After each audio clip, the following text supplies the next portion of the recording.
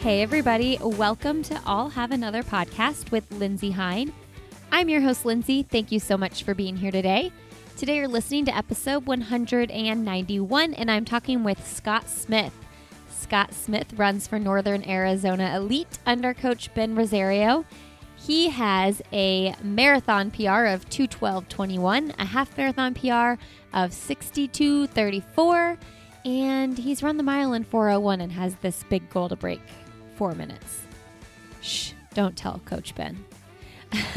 We talk about that in this episode, though.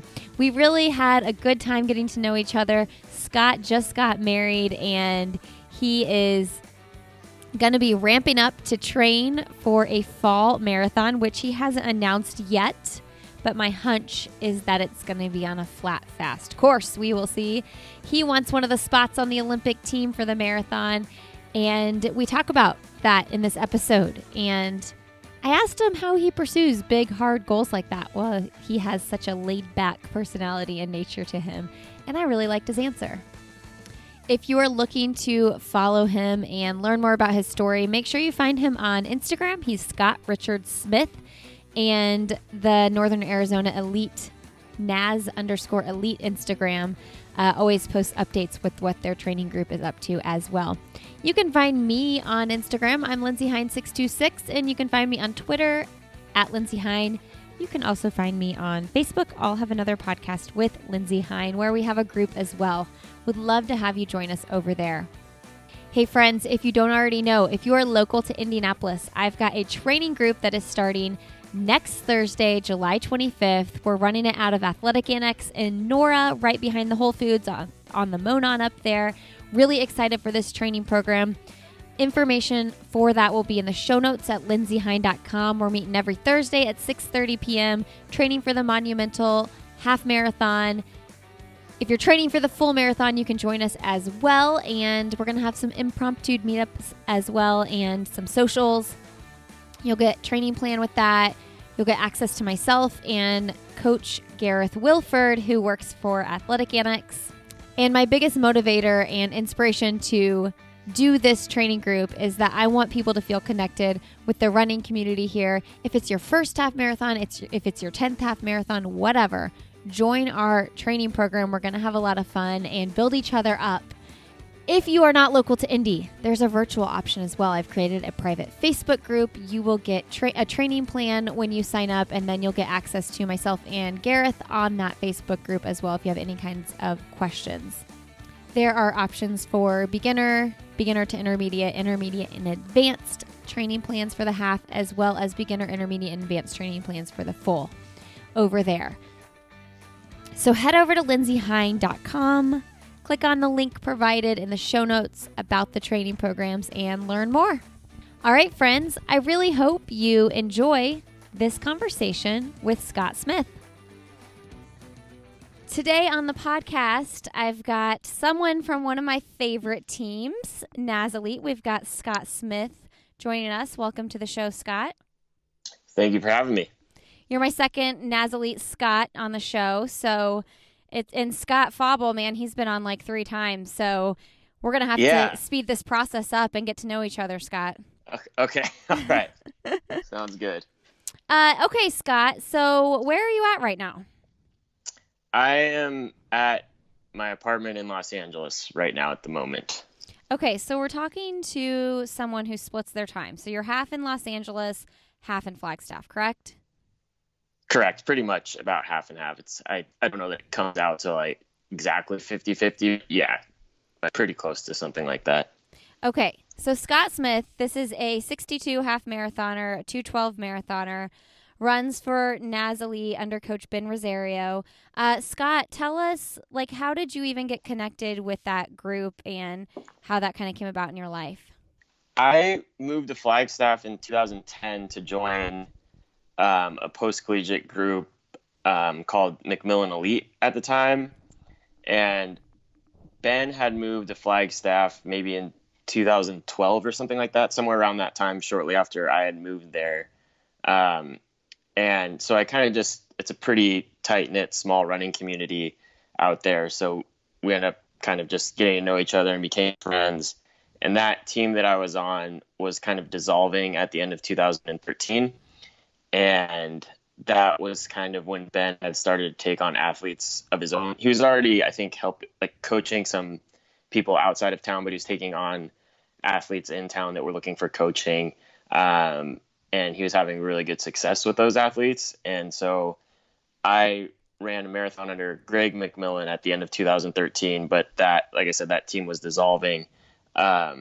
So after that, I was coachless for a little bit. I did the CIM marathon at the end of that year. So I was pretty had no direction in terms of running. And I'd actually moved to Oklahoma at the time. My then girlfriend, now wife, had just started medical school out there.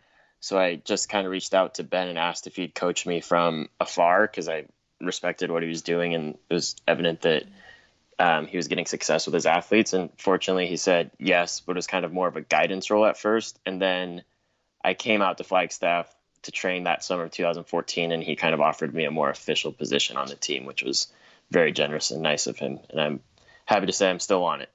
Okay, so question about that. This is something I've always wondered about. Elite runners who, like, before you've officially joined a team, like your team or, you know, the Bowerman Track Club or somewhere like that, when you just reach out to a coach like Ben and you ask for him to coach you as guidance, when you're at that level but you're not on an official team or like sponsored yet, do they just coach you for free?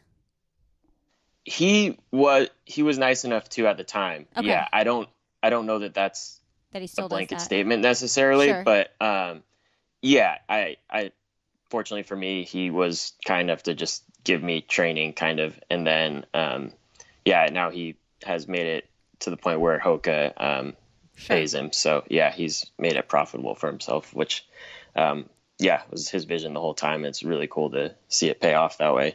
Oh yeah, it's so cool. I mean, that was one of my favorite parts about interviewing Ben was just the business. I wanted to get in the business side of his brain because obviously that's a huge part of it. I've always just wondered that when I talk to elite runners who aren't quite totally out in the professional running space yet. When a coach like Ben or a well-known coach takes you under their wing, what does that even look like? Okay, so before we get into that a little bit more, I want to talk about Greg McMillan and that coaching. What was that relationship like? How was his coaching different from Ben's? Because Greg McMillan, for anybody listening, he's a very famous, well-known running coach for years. So can you kind of talk about that a little bit? Yeah, it was definitely an adjustment for me going to Greg just from college, but I think more of the adjustment had to do with moving to altitude. And then I really liked Greg's training a lot. I got relatively successful under it from where I had been coming from. And so moving to Ben's training, Ben was actually working for Greg at the time when he started the original team that he started in Flagstaff called Team Run Fan Shop. So he had a working relationship with Greg. And so he's actually implements a lot of Greg's philosophies and workouts, and we still work out at the same locations we were working out at when I was on the McMillan Elite team. So it wasn't a huge adjustment process for me to go from Greg to Ben.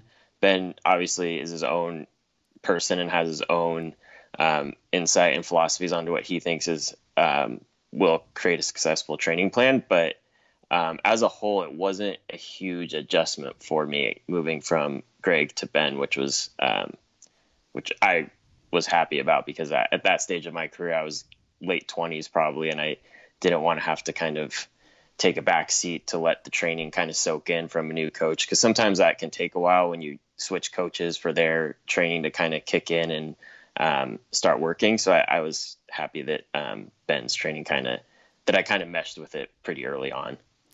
Yeah. Okay, so how old are you now then? I am almost 33. Okay. All right. So we're kind of working backwards, but I just kind of want to hear a little bit about high school running, college running, when you knew you could run professionally. You know, it's just such a transitional time from high school to college to pro. So kind of give us the rundown. Yeah, I had a pretty, like I think I mentioned in the email, kind of unremarkable start with running is kind of how most people start. I think I played all sorts of different sports growing up, and then loved basketball, and went out for the team freshman year at my high school and was on the B team of a very mediocre program. So I kind of saw that wasn't going to be in my future, and I had known that the running team at my high school was very successful. So I joined the running team because I had decent times coming from middle school just from PE miles. So I knew I could probably make the team in cross country. So I ran 4 years of cross country and 3 years of track in high school. And our team, like I said, our team was very successful, and I loved the team, and we had a really good team dynamic, and it's still one of my favorite teams I've ever been on, were my high school cross country teams. But I probably wasn't good enough to start thinking about running at a Division I program until very late in my track season, my senior year, where I ran some times that got some attention from a few D1 programs. Nothing crazy, or like I wasn't getting up. What were your times? My times? Okay, I ran 4:12 in the 1600 and 9:06 in the 3200. Okay. Which at the time was pretty good. Like now it's probably not as good. I know. Everybody keeps getting faster. It's kind of wild. Yeah. What's going on? I go back. My brother coaches the girls' high school team that we went to. So I'm still close with the head coach there of the boys, and it's just like, man, I would be like their fourth or fifth guy now. Yeah. I'd be barely making varsity. They're so fast. And were you the first? Were you like at the end? Were you your top runner? Yeah, by the end, at least distance wise, we had an 800 guy that was better than me, and he would beat me sometimes in cross country. But yeah, by the end, I was our top guy in the 1600 and 3200. So I like I said, that was pretty late in the recruiting process, so I didn't get like a ton of offers or anything. And I was fortunate enough that the schools I kind of wanted to go to, I had gotten into academically, so I kind of had a little more control over the situation. Because at that time, I still wasn't totally sure if I wanted to run in college. So I did end up going to UC Santa Barbara, which was a Division I program. It kind of came down between them and UC San Diego. I'm from Southern California, so I was very narrow-minded in my criteria for a school. And it was one of the main criteria was it was close to the ocean, and both of those were Santa Barbara. You can't really get any closer to the ocean, so that was a huge check in the pro box for them. So I went there, and I definitely struggled with the transition to collegiate running from cross-country running, and more so I think just being a college student and being on your own for the first time and balancing all that with running was something I did a very poor job of for probably a couple years, and then started to take it more seriously by the end of my sophomore year probably, and started to run some decent times, whereas, being competitive at the conference level and stuff like that. And then by the end of my fifth year in college, it was kind of the same process. I wasn't totally sure what I was going to do after, and then I ran a time in the 10,000 that got some attention. Again, not like I was going to go sign a big contract or anything, but that some programs had contacted me about potentially running for them, kind of under minimal support, which I was more than happy to accept.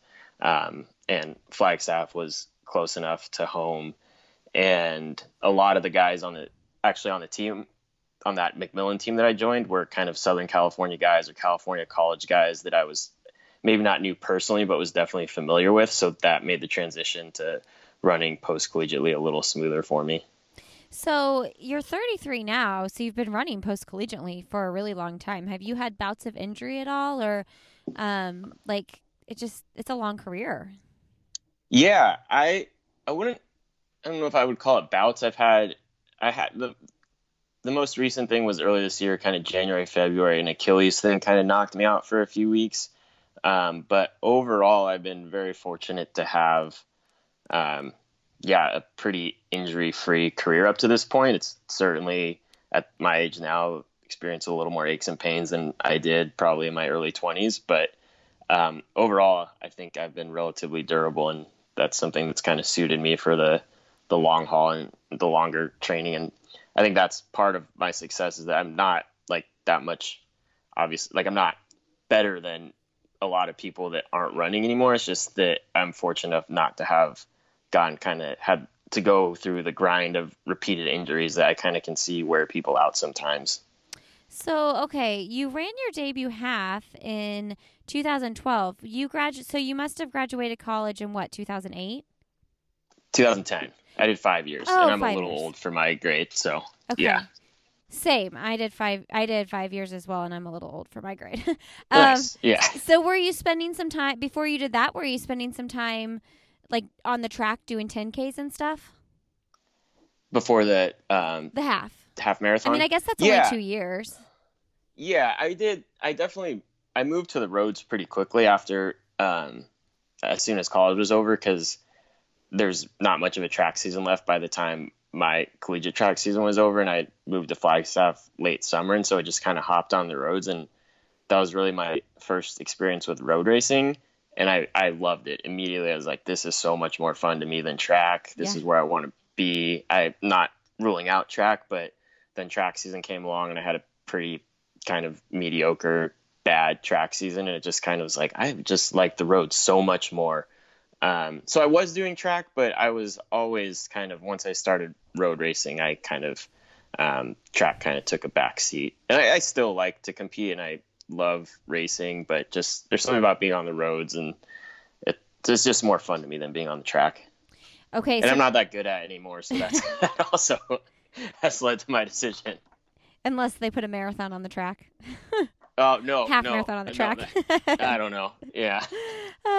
Okay, so talk to us about transitioning to the marathon. You said you did CIM kind of unguided when you were kind of in a transition period. So what did that look like? Were you training yourself, or were you still under McMillan? No, I forget what you I said. still had. Yeah, I'm sorry. Greg was still training me. Okay. Okay. The team. It was everybody knew that at the end of that year the team was going to be Okay. dissolved. Okay. But I really wanted to, because I didn't know what my future would be, and at that point I kind of knew that if I did have a future in running, my strength had always been, each time I moved up in distance, I kind of was better at than the distance that was shorter. So I kind of knew that, and just being in Greg's program, it's kind of a strength-based, marathon-based training system. So I really wanted to get his guidance and training in case I had to go on my own afterwards, to have that kind of like wealth of knowledge that he, at least like a template for myself moving forward. Mm-hmm. And so that was kind of why I chose to do that at that time. And it was probably time for me to do one anyway in my career. Yeah. So you ran a 2:16. That was 2014. So what are we? How many years ago was that? Jeez. Was that 2014 or 2013? Oh, wow. Okay. I thought it was 2013 for some reason. I could be wrong. Well, either you're wrong or the Nazalete website is wrong. So you tell me. I don't know. I'm not going to say Jen's wrong. Jen's always right. So Jen's I'm always wrong. right. Everybody talks about Yeah. how great Jen is. Yes. Yeah. I just did a copy and paste onto my notes from the website. Okay, so you've progressed into a 2:12, and I kind of just want to hear about, so you're 33, you have this 2:12 marathon PR, and let's not fail to mention that in 2018 Boston Marathon you placed 6th, which, can we just go there for a second? I always have to go there if someone was there in 2018. Oh, yeah. What do you want me to talk about? Well, I don't know, just give us a little bit about the day. I mean, I think, everybody is always going to look back on that Boston Marathon experience as this iconic stamp in their career, whether they're an elite runner or a 5-hour marathoner, just because it was so crazy. Yeah. So what did you learn from that race, and just give us a little bit of the experience. It was pretty wild. I don't know. I was probably in the best shape of my life, so I was a little disappointed that the conditions were going to be what they were. But at the same time, Coach Ben and I never put a time out there, so there's never anything in my mind where I was like, of course I thought on this, if the conditions are good, I have this time in mind that I think I can run if I have a good day. But as soon as I woke up that morning, I saw the just sheets of rain blowing across the street lights, like the direction into which we would be running. And I was like, okay, yeah, this is going to be an interesting one. And then I don't know, I don't know, maybe I'm looking back at it because I was able to finish in a good place that I'm kind of starting to polish over it a little bit. But I thought I had a good time out there. It was obviously not ideal, and it was really hard and brutal. And I don't know. I think that's probably one of my best mental races that I had, because I swore I was like closing it down really hard at the end. I was like, man, I'm running right now. And my brother later told me what splits I was running the last few miles. He's like, you were not running. And I saw a video of me finishing, and I was like, oh man, that was brutal. I thought I was like getting at the end, and then I see this video of me just looking like both quads are shot. That's kind of like cool to hear though, because it's, I mean, I'm sure that you guys talk about running based on effort a lot too. Like you were putting that effort out that you would have been putting had it not been raining, like hailing or whatever all over you. Like what would those have what would that time have equivalated to had it not been like that? Oh, I have no idea. Right, I don't even know that you can. I don't know if it's worth even trying. Like that was. Oh, right. That was the most frustrating thing, was that we didn't get to learn a whole lot about what that training segment meant. And Kellen too was super fit, and unfortunately she had to. She was forced to drop out. And I should say this too, like for anyone that didn't finish that race, like I don't, only if you dropped out for the right or wrong reasons, but I know that Kellen didn't drop out for the wrong reasons, and that people will say like, oh man, that was a race. That was the day for tough people. And like some of the toughest people I know were forced to drop out or pulled off the course. So it didn't necessarily, you don't have to beat yourself up if you didn't finish that one. Yeah, I feel like people, if they don't know by now that Kellen's like tough as shit, then they haven't been accurately following her career. Yeah, and she was unfortunately unable to finish. So it's kind of like, I kind of bring that up if someone's, it's she's a good example of a tough runner that wasn't able to complete it. Totally, yeah. What was your time? I think 2:21. Okay. I mean, I know we all know that everything was like totally skewed. Des won and ran like a 2:39 or something. Don't quote me on that. But so it's kind of crazy. So did you know that you were in 6th place? Because I mean, regardless of weather, that's a really great place. Regardless of time, I should say. Yeah. No, I didn't. It was so crazy that you couldn't. Like visually, it was hard to see anything. Yeah. So someone in the last 10K yelled at me that I was in 9th or something like that. Okay. But I didn't know how much stock to put into that. And I really wanted to get top 10 regardless of, that was like the goal, regardless of conditions, was get top 10. That'd be a really cool thing to do. So I was like, okay, like even if they're off a couple places, I'm close, and I could see a guy coming back. And I didn't know for sure until I finished, and I yelled. I could hear Ben yelling at me from kind of like the stands, and then I just kind of yelled, "What place?" And then he yelled back 6, and it was pretty surprising because I didn't know, and so I dropped an F-bomb on accident right next to like a surprised one right next to my chaperone. And he kind of started laughing at me, but I was like, I had no idea what I had hoped that I was in the top 10, and then to be 6 was, was pretty cool for me. Did you, I know it was super hard to see. Did you have a watch on, and did you have any idea what your time was until that like moment as well? I did not wear a watch. I generally don't race with a watch, so this wasn't like anything strange. And Boston is obviously like a world-class marathon, so that you see the clocks every mile at least. So I knew.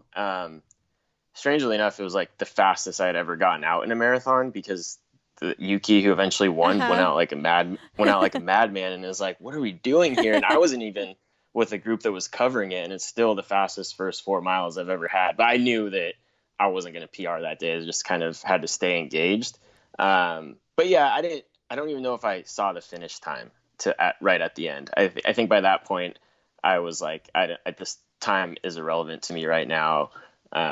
So yeah, I think I saw the time at a couple different locations, but it didn't really register as anything important to me during the race, except for those first few miles when I was like, man, this seems like it's too fast. Yeah,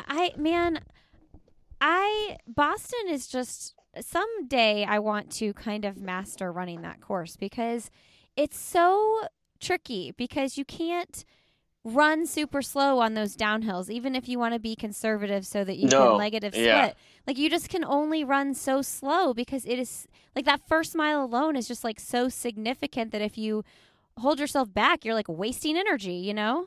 As much as it pains me to give other Scott a compliment, his race was probably him and Jared's race this past year were probably very good examples of even effort throughout the race of how to, manage your effort on the different portions of the course. Oh, they really did a great job of staying on the downhills, but not too fast and not giving away too much on the ups. Oh, totally. What were you doing this year in 2019 in the spring? I was nursing the Achilles injury for a little bit. I was actually out in Boston. I ran the 5K there. I just kind of I have done the 5K there a few times, and it's a really fun way to kind of take in the weekend without having to do a marathon.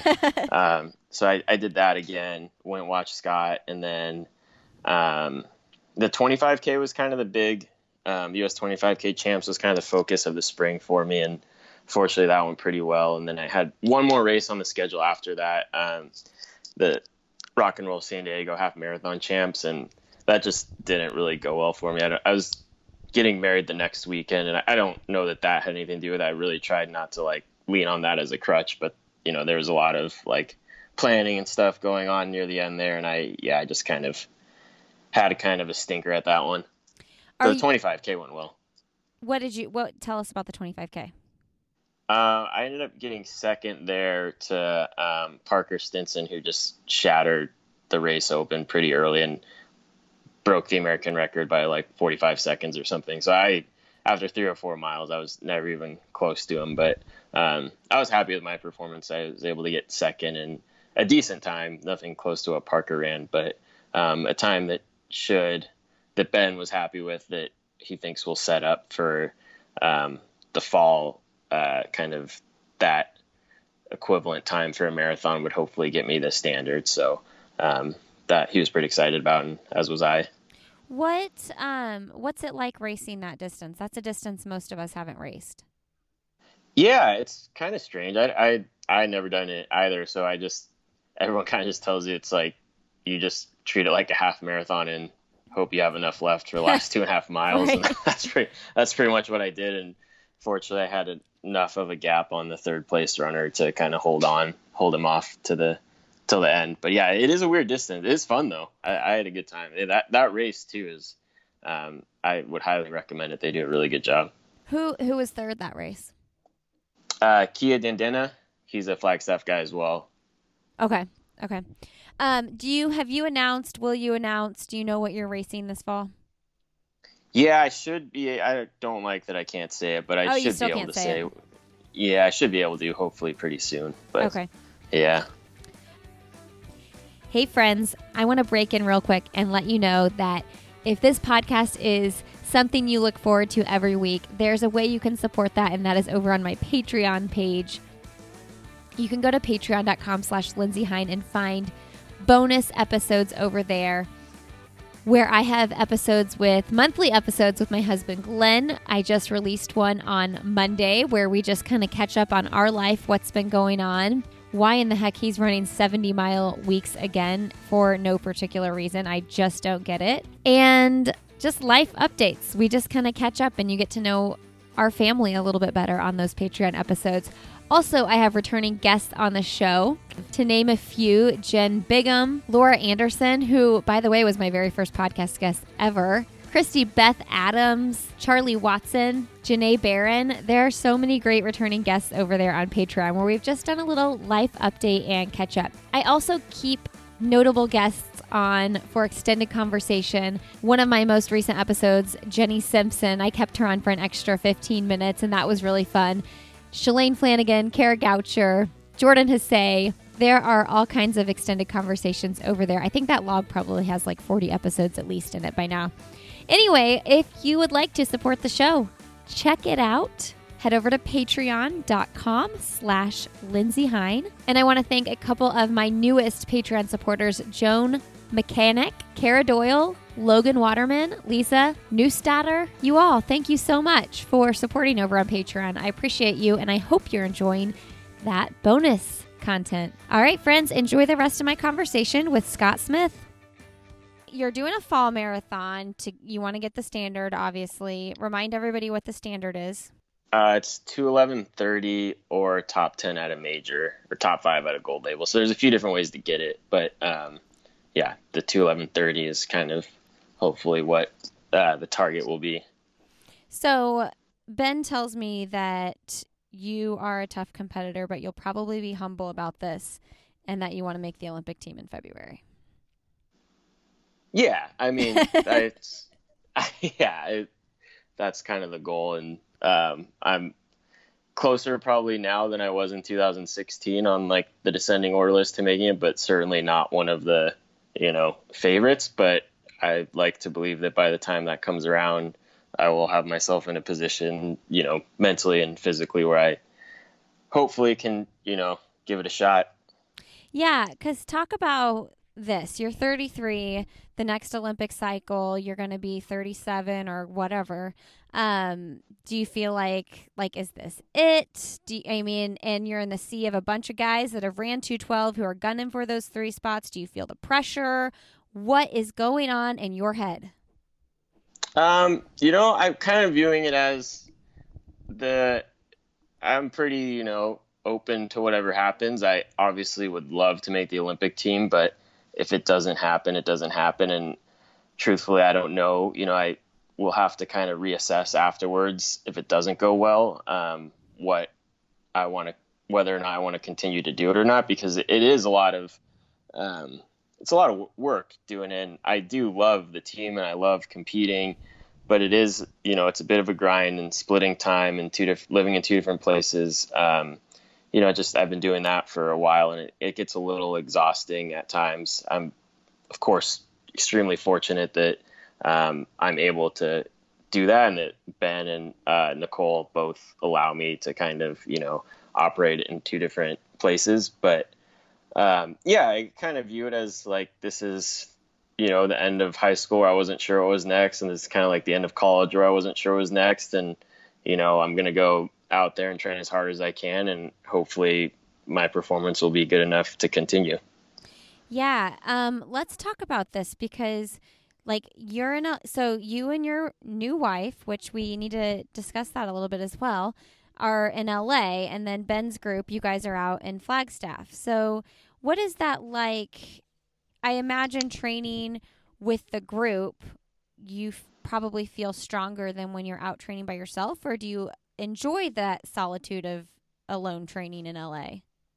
No, I don't at all. I would way rather be training with the group. I mean, I meant that kind of like right. Hard. Like I do like the training. I do meet up with people here and there, but I definitely 100% prefer a group environment than training solo. I get it. I train out here and I like to think that I train just as hard as I do in Flagstaff, but on those hard days when there would be somebody there to kind of drag you along, I don't have that out here. So it's nice to, I do get benefit, I think, from dragging myself through them sometimes, but obviously I'd rather have teammates to help out and, and having Ben too is a huge asset and resource that he can have eyes on a workout. As opposed out here, I'm kind of pretty much just solo, but yeah, I do prefer training in Flagstaff to by myself. Yeah, as you were saying that, I can see the benefit in both. Like, I remember interviewing Ben True a while back, like a couple years ago, and he trains so much by himself. And being able to take that mental strength to race day when you're, let's be honest, like you're in it for yourself on race day, even totally. if your teammates are absolutely. there. That's huge. But that being said, in like a really hard workout, if Scott Fauble is still kicking and you want to kind of back off, you're like, well, if he can kick, I can still kick. Let's go.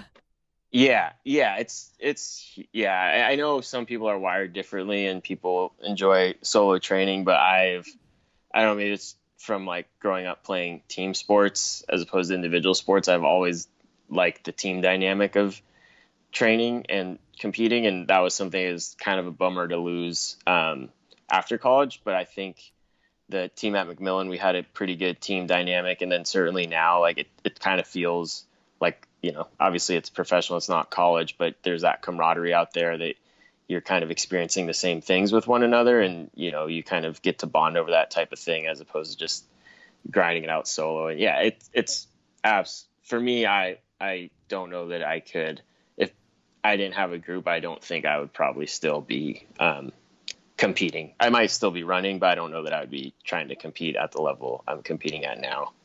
What did you go to school for? I was undeclared for a couple years, then I got a degree in environmental studies, but yeah, I probably didn't pursue academics as much as I should have in college. Well, you were busy running really fast. Yeah, well, a lot of smart people were busy running really fast. They got useful degrees and everything. But I just, in retrospect, I probably should have gone to more class. Yeah, I can't imagine running collegiately. Like, just because the social scene that you get thrown into in college.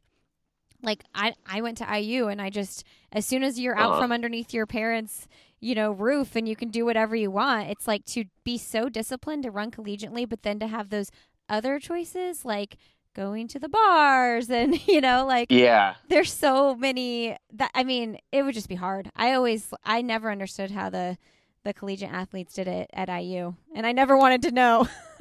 Yeah. Yeah. Well, I kind of half-efforted the academics, so that wasn't I'm probably not the best example. So like there was plenty of people on my team that were extremely smart and performed honors, all that, and they still ran at a high level and balanced the social scene as well. And I had to kind of cut some corners to be able to do it all, I guess. I imagine though it would be really hard if you were going to be a good runner, at least focus on running and focus on academics. There really wouldn't be much room for the social side, other than maybe with your teammates. Yeah, that's probably accurate from from the smart people that were, they are very smart, but the well-disciplined people and well-rounded people were able to, we're hanging out with them probably. Yeah. So they kind of knew where to draw the line and how to balance going to class. And some people, like, particularly a couple of the girls that were on the team with us, were very good at, like, they almost needed that all the time. They needed, like, our women's team was definitely smarter than our men's team at college. And they just seemed like a lot of them kind of thrived on having a lot on their plate. Yeah. Yeah. So where did you meet your now wife? And you guys, he's been married for like 3 weeks. Today's a month, actually. Oh, it's a month. You made it a month. Yeah. Congratulations. Yeah, thank you. At Santa Barbara, actually, we started dating during my 5th year. So we were friends for a while and then started dating. So we've been together like 9 years, but only married for a month. Okay. She was like, what's going on here? 9 years, buddy. I'm just kidding. She's in med school, though. She's in her residency? She just started her 3rd year of residency, this week, I think, actually. Okay, so is that why you guys are in LA? That's where she was placed for residency? Yeah, she matched at UCLA, so we live pretty close to UCLA. So what is she specializing in, or does she know yet? Yeah, well, she's a pediatric resident, and she's decided to try to apply for fellowships, which is like the next level of specialty kind of. So she wants to apply for probably butcher it, but neonatology fellowships. So like working in the NICU and stuff. Wow. That would be another 3 years of basically a residency. So like applications for that are due pretty soon. And then there'll be another match process, in the spring, I believe. And then she'll find out where, she matched, and, she'll work there for 3 years, and then she'll be a neonatologist, assuming she matches and gets interview offers and stuff. It's not a guarantee that she will, but hopefully she's going to be a pretty competitive applicant. Wow, that is intense. I cannot imagine. So you, like, basically you're just wherever she gets matched, you're probably going to you both are going to go there. Yeah. And this whole thing. I mean, it's probably a whole nother podcast on the process of becoming a doctor, but it's very long. It's very, don't have a ton of control over it. And it's kind of yeah, you kind of just have to up and go sometimes. Yeah, is she younger than you? She's 30. Okay, She'll so be 31 in August. she's got one more year of residency, this residency, and then 3 more after that for where she gets placed for whatever she wants to specialize in. Correct. Yeah, and those aren't like across the board numbers, just for these particular like pediatrics and then neonatology. Some are longer, some are shorter. It just kind of depends. Yeah, so how do you guys, I mean, I know you just got married, but you've been together for a really long time. So how do you guys really balance this, like you competing as a professional athlete, like bouncing back and forth, and her, I'm sure, working like 80 hours a week? Like, how does that, when do you see each other? Not that often. Yeah. And maybe she likes it that way. I don't know. Yeah, I mean, to a certain extent, it's almost, when I'm away, there's not an expectation that we'll see each other hang out, that we'll just kind of have our FaceTime date each day or whatever. So it in that regard, it almost is like a little less work than like having to not work. That's probably not the right way to say it, but that when she is here and I'm training and it's like, maybe she has a day off and she actually like wants to do something fun, but I have to, rest up for a big workout or something like that, kind of trying to find the balance of hanging out with each other and doing fun stuff and like maintaining our relationship through those kind of two different lifestyles can be, just a little tricky sometimes. Unfortunately, I think we're both pretty low maintenance on what like hanging out is. So it's like, even if it's just, going down to the beach for a little bit or watching a movie is, usually good enough. Yeah, I mean, okay, so I'm picturing if I'm her, and you tell me, because I feel like any doctor residency is like very sleep deprived and working. Oh, yeah. Okay, working crazy hours. I am going to be honest. I feel like I'd be like super annoyed if I was married to a professional athlete who gets to sleep all the time. And like, I know you're working really hard, but like, let's be honest, you sleep a lot, right? Yeah, totally. Yeah, I mean, she definitely is, and that's why that would be hard. Like, I am very tired. Like, this is a very tiring career that I'm in as well. I'm not on my feet 80 hours a week or working 24-hour shifts, but I'm tired in my own respect, and but so I try not to really mention that too much because I have no idea what it's like to work the hours that those people work. Yeah, I mean, and that's not to diminish what a professional runner does because it's a completely different kind of tired. Yeah, no, theirs is. Oh man, it's ridiculous. I don't know. Sometimes she comes home just like that's a shell of a human. Like there's nothing in there. It's just emotional, physical, psychological exhaustion walking in the door. Well, I always feel like someone who withstands medical residency is just they've had really good training to become a new parent because the sleep deprivation that comes from that is so challenging that I'm like, but if you've been through med school, you'll be great. Yeah, maybe. I don't know. We're not. Did my mom put you up to that question, lady? No, I'm just saying as a mother myself. Got it. Okay. So you guys just got married, and what's next? Just that's out of the way. All that planning's done, and now are you kind of just taking a deep breath before you ramp up for fall training? Yeah, thank you notes are next. We kind of procrastinated those. Yeah, are you splitting them 50-50? Well, I have terrible handwriting, but I told her I'd write some, but I'm not sure if she's going to let me, so we'll see. I got married a very long time ago, like 11 years, but we did it 50-50, and my husband's handwriting is awful. And I was like, I don't care. You're writing your thank you notes to your aunt and your mom's friend and your dad's friend. Yeah, that's what I think. Yeah, you're doing those I'm going to write to my guest, and she can write to hers, I think is how we're going to separate them up. Yeah, that's what we did. I think that's okay. That's good to know. Okay, so wedding questions. What did you dance to for your first song? It's this song by this guy called The White Buffalo. It's called Love Song Number 1. It's a pretty generic title, but we both really like it. We've been to a lot of their shows before, so we had to take dance lessons though because we're both terrible dancers. You did the dance lesson thing. Had to. It would have been a disgrace. Oh, really? See, I just swayed back and forth like an idiot. Okay, people, okay. No. Sorry. Someone came over. I think the dogs are barking. No, like, even our swaying, people would have been like, what are they doing? So And Nicole, I mean, the med school people are kind of like perfectionists, so she wanted to she wanted to do something, so we did it. We only took 3 lessons, but we got some basics down. Ben tells me that your dad was the officiant and he forgot the rings or something like that. Yeah. Oh man. Tell us about that. Well, my dad's defense, he was a little hesitant in the first place to even do it, but Nicole and I we don't belong to a church or anything, so we didn't have like a pastor or anybody that we had in mind to, do the ceremony. So our kind of criteria was that we wanted someone who knew us well and that kind of knew what, goes into a marriage and everything. And him and my mom have been married for a really long time. So we asked him. He was kind of taken aback at first. And then so he finally decided to do it. And we're like, oh, he's going to do a great job, whatever. And he was doing a good ceremony. It was, it was heartfelt and touching, but, kind of lighthearted at the same time. And we're standing up there and I can see his prompt, like his, cues he had typed out for himself.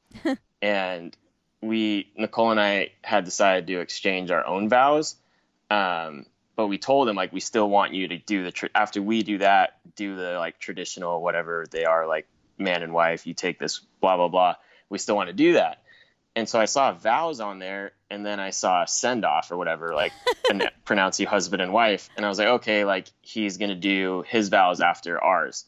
And then he started going straight into the, like, I now pronounce, and I was like, and I had like made it super, because I was in charge of the rings that morning to get to my brother, who is the best man. And so I was like, okay, like, I'm not going to screw this up. Like, if I leave the rings in the hotel room, like, this is going to be terrible. And I was like texting my brother all morning. I was like, Nick, don't let me forget to give you the rings when we're getting ready in my room today. So I was like really proud of myself for getting the rings to where they needed to be. And I could see he was just like, he didn't even have it on his paper. And so he just goes into like sending us off as Mr. and Mrs. Smith or whatever. And I was like, Dad, you going to do the rings? He's just like, oh, the rings. I completely forgot about the rings. It's like, everyone's just kind of laughing. I mean, it's funny, but, so I turned around and got the rings for my brother, and then he just totally blanked on it. He forgot about that in like a wedding ceremony. And so he didn't have any prompt of like ring exchange. So he just like winged something. Yeah. I can't even remember what he said, but we got the rings to each other. That is hilarious. I've always interested in people who write their own vows, because I think if I were to get married in my 30s, where I am now, I would definitely do it. But I was so young when I got married. And I remember being so overwhelmed with everything else with the wedding that I was like, I don't want to add this to the things I have to do. But it's interesting to think of, because I feel like the vows I would have wrote at 25 when I got married would be different than the vows I would write now at 35. And that's because I'm older, but also because now I've been married for 11 years, Definitely. Yeah. I mean, I don't know why we decided to do them or not. I think because we didn't have like a set one that we wanted to do, like from like a certain religion or church or something like that. So and I think part of like, we wanted to have like a personal touch to each other in the ceremony. Like, obviously my dad doing it was pretty personal to both of us, but like something that came from us to her and her to me and like, we've been to a lot of weddings too, where, the pastor or whatever, whoever will incorporate something that the couple had written about each other. And we didn't want to like put any extra stuff on my dad. He couldn't even remember the rings. We didn't want to put anything else on there. So we had just decided to do it. And it was, I don't know that they were anything like spectacular, but I think we each appreciated receiving and giving them to each other. Yeah, that's awesome. Okay, so we don't know what fall marathon you're going to run. We do know that you're going to run in the trials regardless, right? Correct. Yes. Okay. And you're gunning for top 3, so that's exciting. Tell me your what is your favorite thing about running with the NAZ Elite group specifically? It's kind of like my social outlet. I feel like, I kind of like all of it, but the kind of, going on runs with, different people from different backgrounds. And like a lot of times the men and the women will do their easy runs together. So kind of like just listening to people's different perspectives on stuff and different topics and conversations. I enjoy that part of it, and I'm sure I've contributed my own terrible perspectives on some things, but it's kind of a fun team dynamic because people aren't afraid to, voice their opinion, whether or not someone may or may not agree with them. And usually it's a beneficial conversation that we're having. 80% of the time we're just talking about dumb stuff, but here and there we'll talk about some real stuff, and I enjoy all of it. Talk about your rivalry or whatever. You like earlier you mentioned like, oh, as much as I don't want to admit that Scott had a great race, like I feel like that we see you guys kind of joking around with each other about this. So clear it up. Talk to us about it. I'm trying to remember how it even started, but yeah, something on Twitter, and then we just started making fun of each other, and then it kind of just evolved from there that we just pretend to hate each other on there. We had to clear it. Like both of our moms, I think, thought we were serious. My mom even said, like, "Can you not say the word hate on Twitter?" Like, all right, Mom, we're joking, right? So I don't know. I think it's just more fun for us than anything, and it's almost funnier if someone thinks it's real to us. But yeah, he really kind of blew it out of the water, like our rivalry when we ran 209, because that's just like so much better than when I ran. That it's kind of like people might think that like because before we were maybe more like comparable levels of the marathon, and it was like more like an equal footing when we would banter with each other. But now his is just like so much faster that I don't know that we're on like equal enough turf to be throwing insults at each other as much, but we still will, I'm sure. Tell me this though, you seem like such a laid back guy, and maybe I'm wrong, but like just you seem kind of like, okay, whatever happens. How do you translate that though to competing at the level that you compete at? Because, like when I interviewed Scott, he's like, I don't care who I'm competing against, Lindsay, I want to win, So like, how do you be the laid back person, but also to the line at the Olympic trials and think, I want a spot? I think those two things can coexist in me pretty easily. Maybe that's like a generic answer for what we just asked, but like I've always been very competitive. And when I was really young, I wasn't able to like leave it at the basketball court or the soccer field as easily as I am now. Like if I have a bad day or something like that, it's easier for me to dissociate from that. But yeah, anytime I get in like a competitive environment, and I don't become like a totally different nasty person or anything, I don't think, but I absolutely want to win. Like I don't know that like, since I'm laid back outside of a competitive arena, that like, just because I'm, kind of casual outside of it, but I'm very competitive pretty much with anything. Like I hate board games because I just become such a bad person. What about like a trivia night at a bar? Yeah, we do that Wednesday nights in Flagstaff. I really like that. Do you always want to win? That's harder. Yeah, and we have this rivalry with this team that like beats us probably like most of the time, so it's really satisfying when we beat them.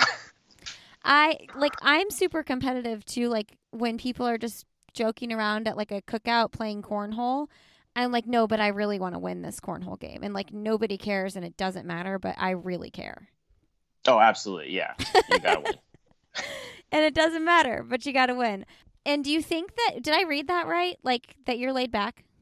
Yeah, I guess if you ask most people, they'd probably say that I'm pretty calm individual and laid back. But yeah, I would like to think that just because if I'm nice or something to people, that doesn't mean that I'm not going to try hard when I run against them. And I think like anyone like Jared Ward is probably the perfect example of someone who's like the nicest person, but will, just absolutely destroy you in a race.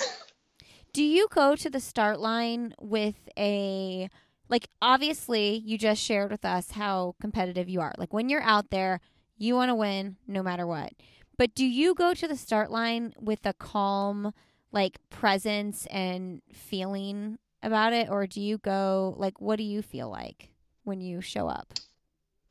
For the marathon, I certainly come pretty calm. Mm-hmm. I think different things work for different people, but for me, I kind of just keep myself really calm, even through maybe like halfway of the race, actually, before I kind of start letting those like competitive juices start flowing, because I know I could, if I let them go a little early, I have the potential to kind of lose control, and which could be detrimental to later stages of the race. And if I want to be in a position to utilize my competitiveness late in a race, I need to be smart and manage that. And so I come definitely for the marathon, like almost like lackadaisical at the start, I might even say. Yeah, like I'm picturing that just based on our emails and our conversation. Seriously. Yeah. That feels good to me. Like that feels like that would be a really comforting way to feel going into 26 miles, 13 of which are going to be very difficult.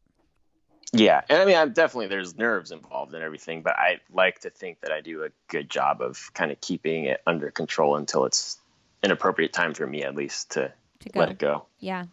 All right, Scott, what's one thing professionally or personally that you'd like to do that you haven't done yet? Ben will probably hate me for saying this, but I'd really like to break 4 in the mile still. Okay. What did you say? Ben will hate you for saying this? Yeah. What is your PR 401? Yeah. What were you saying? He let you what? He let us try a couple years ago. But like I was still training for longer stuff, and Aaron Braun, who was on the team, and Craig Lutz too. We all kind of tried during the same time frame, and none of us got it, so it's kind of a bummer.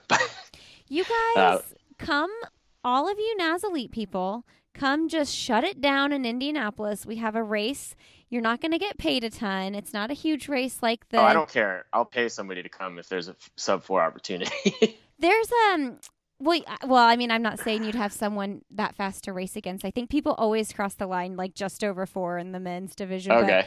But, it's super fast, and it's just a straight shot from like 12th and Meridian, which Meridian's like the main drag downtown Indianapolis, to the Circle. And okay, it is like such a fun race. But I know that it's like hard to get you professional runners to show up at races because there's so many things that go into it, but maybe I should just like pitch it to one of your agents in the race and say you guys should all come, because it is like one of my favorite days of the year. And I don't know if you can say a mile course is super fast, but it's just that straight shot down town. Oh yeah. Yeah. Okay. Well, I'm gonna rally. I love road miles are awesome. Road miles are honestly one of my favorite events.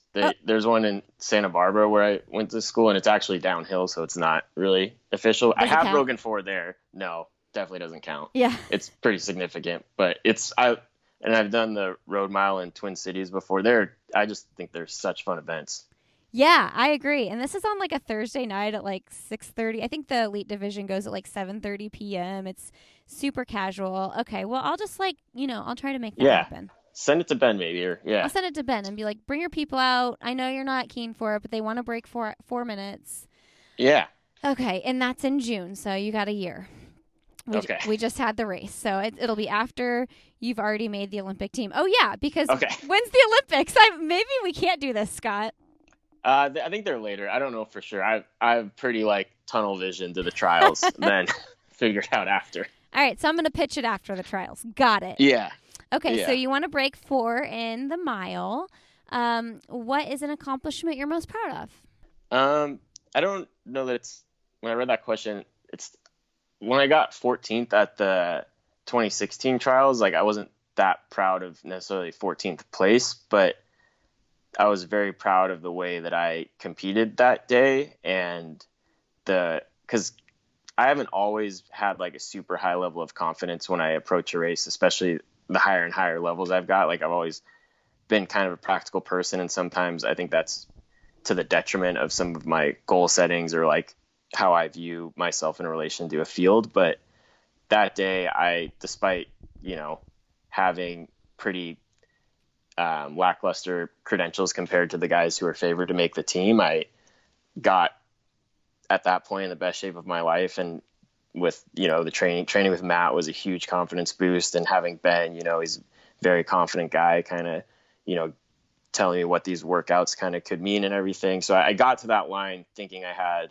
a legitimate chance to make the team. And I believe that I raced that way. And there's kind of a big move made at 16 miles. And that was kind of right where our pre-race plan was anything after 16 miles, you just got to cover if you want to have a shot. And so I did my best to cover, and I thought I was good enough to make the team that day. And unfortunately I was proven wrong that I wasn't, but I was happy that I took the chance to find out that I could be wrong rather than kind of just, maybe if I hung back and got 12th place as opposed to 14th place, I might have placed a little better, but I don't think I would have changed the way that I executed that race if I could do it again. And that's something I kind of look back on my career as like a turning point to how I approach races going forward from that.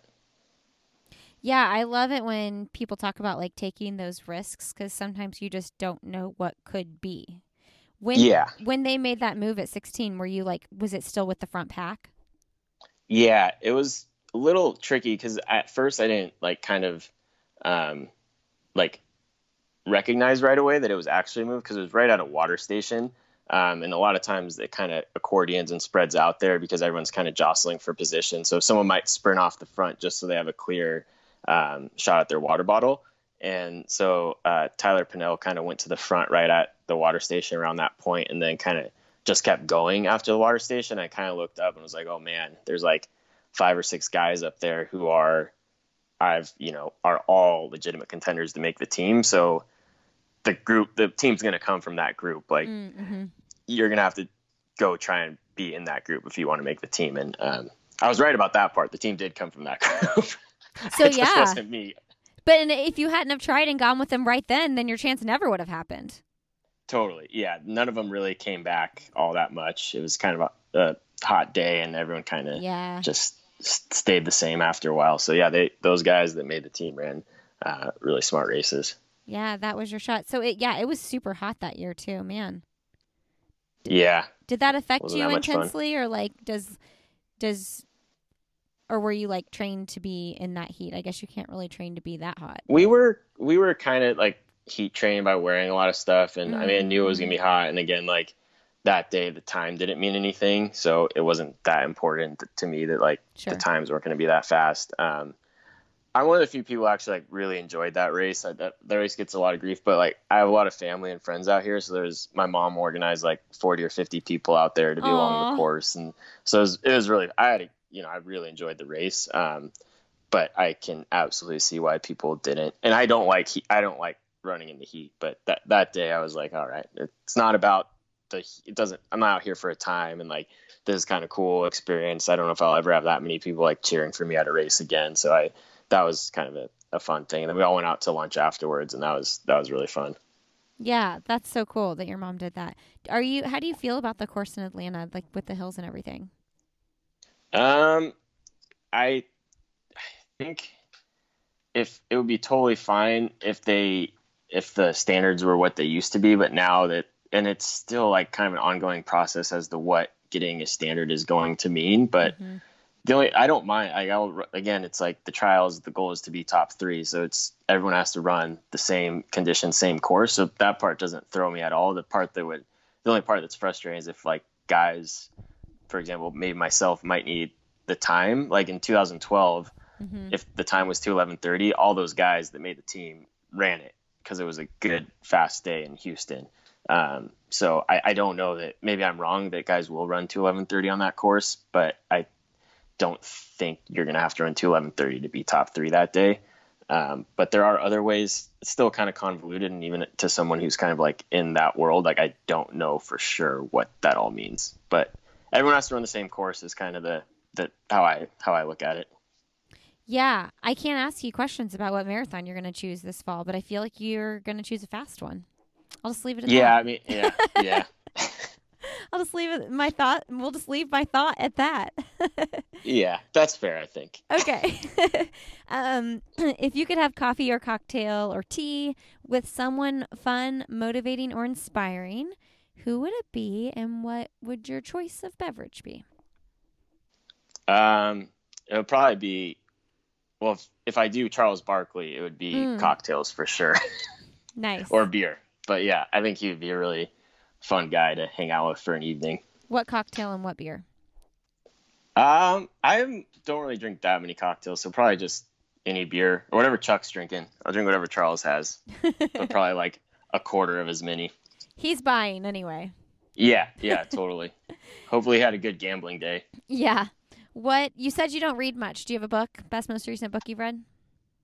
Yeah, I for some reason I just have a hard time like sitting down and reading, but I did read Lopez Lemong's book recently, and I had been meaning to read that for a long time. It's been out for a while, and but that was pretty incredible. Just kind of about his journey from becoming like in a child soldier camp to his journey to the United States and to an American family and all that. And so that was really cool. And then I started, to show you how little I read, Scar Tissue, which is the Anthony Kiedis of the Red Hot Chili Peppers kind of autobiography. Oh. I started that back in college, which was a long time ago, and then recently found it and finished it. Nice. So I enjoyed that. Yeah, they're one of my favorite bands. So I was interesting to kind of read what he was going through at certain points of their record releases, and kind of my chronological order of what I think of them as and what was happening in their lives at the time was kind of cool. Yeah, that Stadium Arcadium album, I listened to that thing on repeat all the time. Oh yeah, that one was awesome. I think I must have been in college or like the end of college or something like that. Yeah, we got into them for a while. I went to a couple Red Hot Chili Pepper shows back in the day. I can't remember. Nice. Cleveland or something? I don't know. Yeah, so you're a guy that's really into music. Top 3 favorite bands of all time. Go. Oh wow. Yeah. That's hard. Big, right? Oh man, I really like the Red Hot Chili Peppers. Is probably up there. I have a lot of different favorite bands. I really like Bruce Springsteen. I wouldn't consider myself like a Bruce Springsteen, like, I don't know all of his albums or all of his works, but that was another one on a long road trip. Nicole and I listened to his book on tape, and it's pretty interesting. Gosh, I don't know. That's a really hard question. That wasn't on the pre-podcast questions. Let's see how I've been able to come up with something. I know, but when you told me the first song you guys danced to for your wedding, and then you threw down the Anthony Kiedis stuff, I was like, oh, he's a music guy. Like after the wedding thing, I was like, oh, I think he's a music guy. Then you threw down the Scar Tissue, and I was like, oh, he's definitely a music guy. Yeah, well, I'll put in White Buffalo. That's probably the person or band that I've seen the most is probably the White Buffalo. So I'll throw them up there. Okay. Do you like Pearl Jam? Yeah, I do. They're not like my absolute favorite, but I do. Okay. Just curious. It's my husband's favorite band. Yeah, they're really good. Okay. And then the big one, what is one message you'd like to send to the world? Funny you brought up the music thing, because I was going to go with the Bill and Ted quote. That's okay. Yeah, I just think their "be excellent to each other" message is very good, and if people could do that, there might be a better place. Be excellent to each other. I'm gonna start saying that to my kids. Yeah, I always tell them to be kind to one another. I think I'm gonna change it up and start saying "be excellent" to one another. Yeah, it's all the same message, but to me, for some reason, watching Bill and Ted when I was a kid, that resonated. Good. Be excellent. All right, yeah. Scott. Well, best of luck. Can't wait to hear what you're going to run in the fall, and we'll be cheering for you at the trials for sure. Okay. Thank you, Lindsay. Okay. Congrats again on the marriage, too. Oh, thanks. Bye. Bye. All right, everybody. Thanks so much for tuning in today. Thank you, Scott, for sharing your story on the podcast. If you're interested in a fall training program, make sure you check out my in-person and virtual training options. Head over to lindsayhine.com to do so. And if you enjoy this podcast episode, share it with a friend. Thank you. Thank you so much, everybody, for being here. Have a great Friday. Have a wonderful rest of your weekend. And as always, I'll see you next Friday.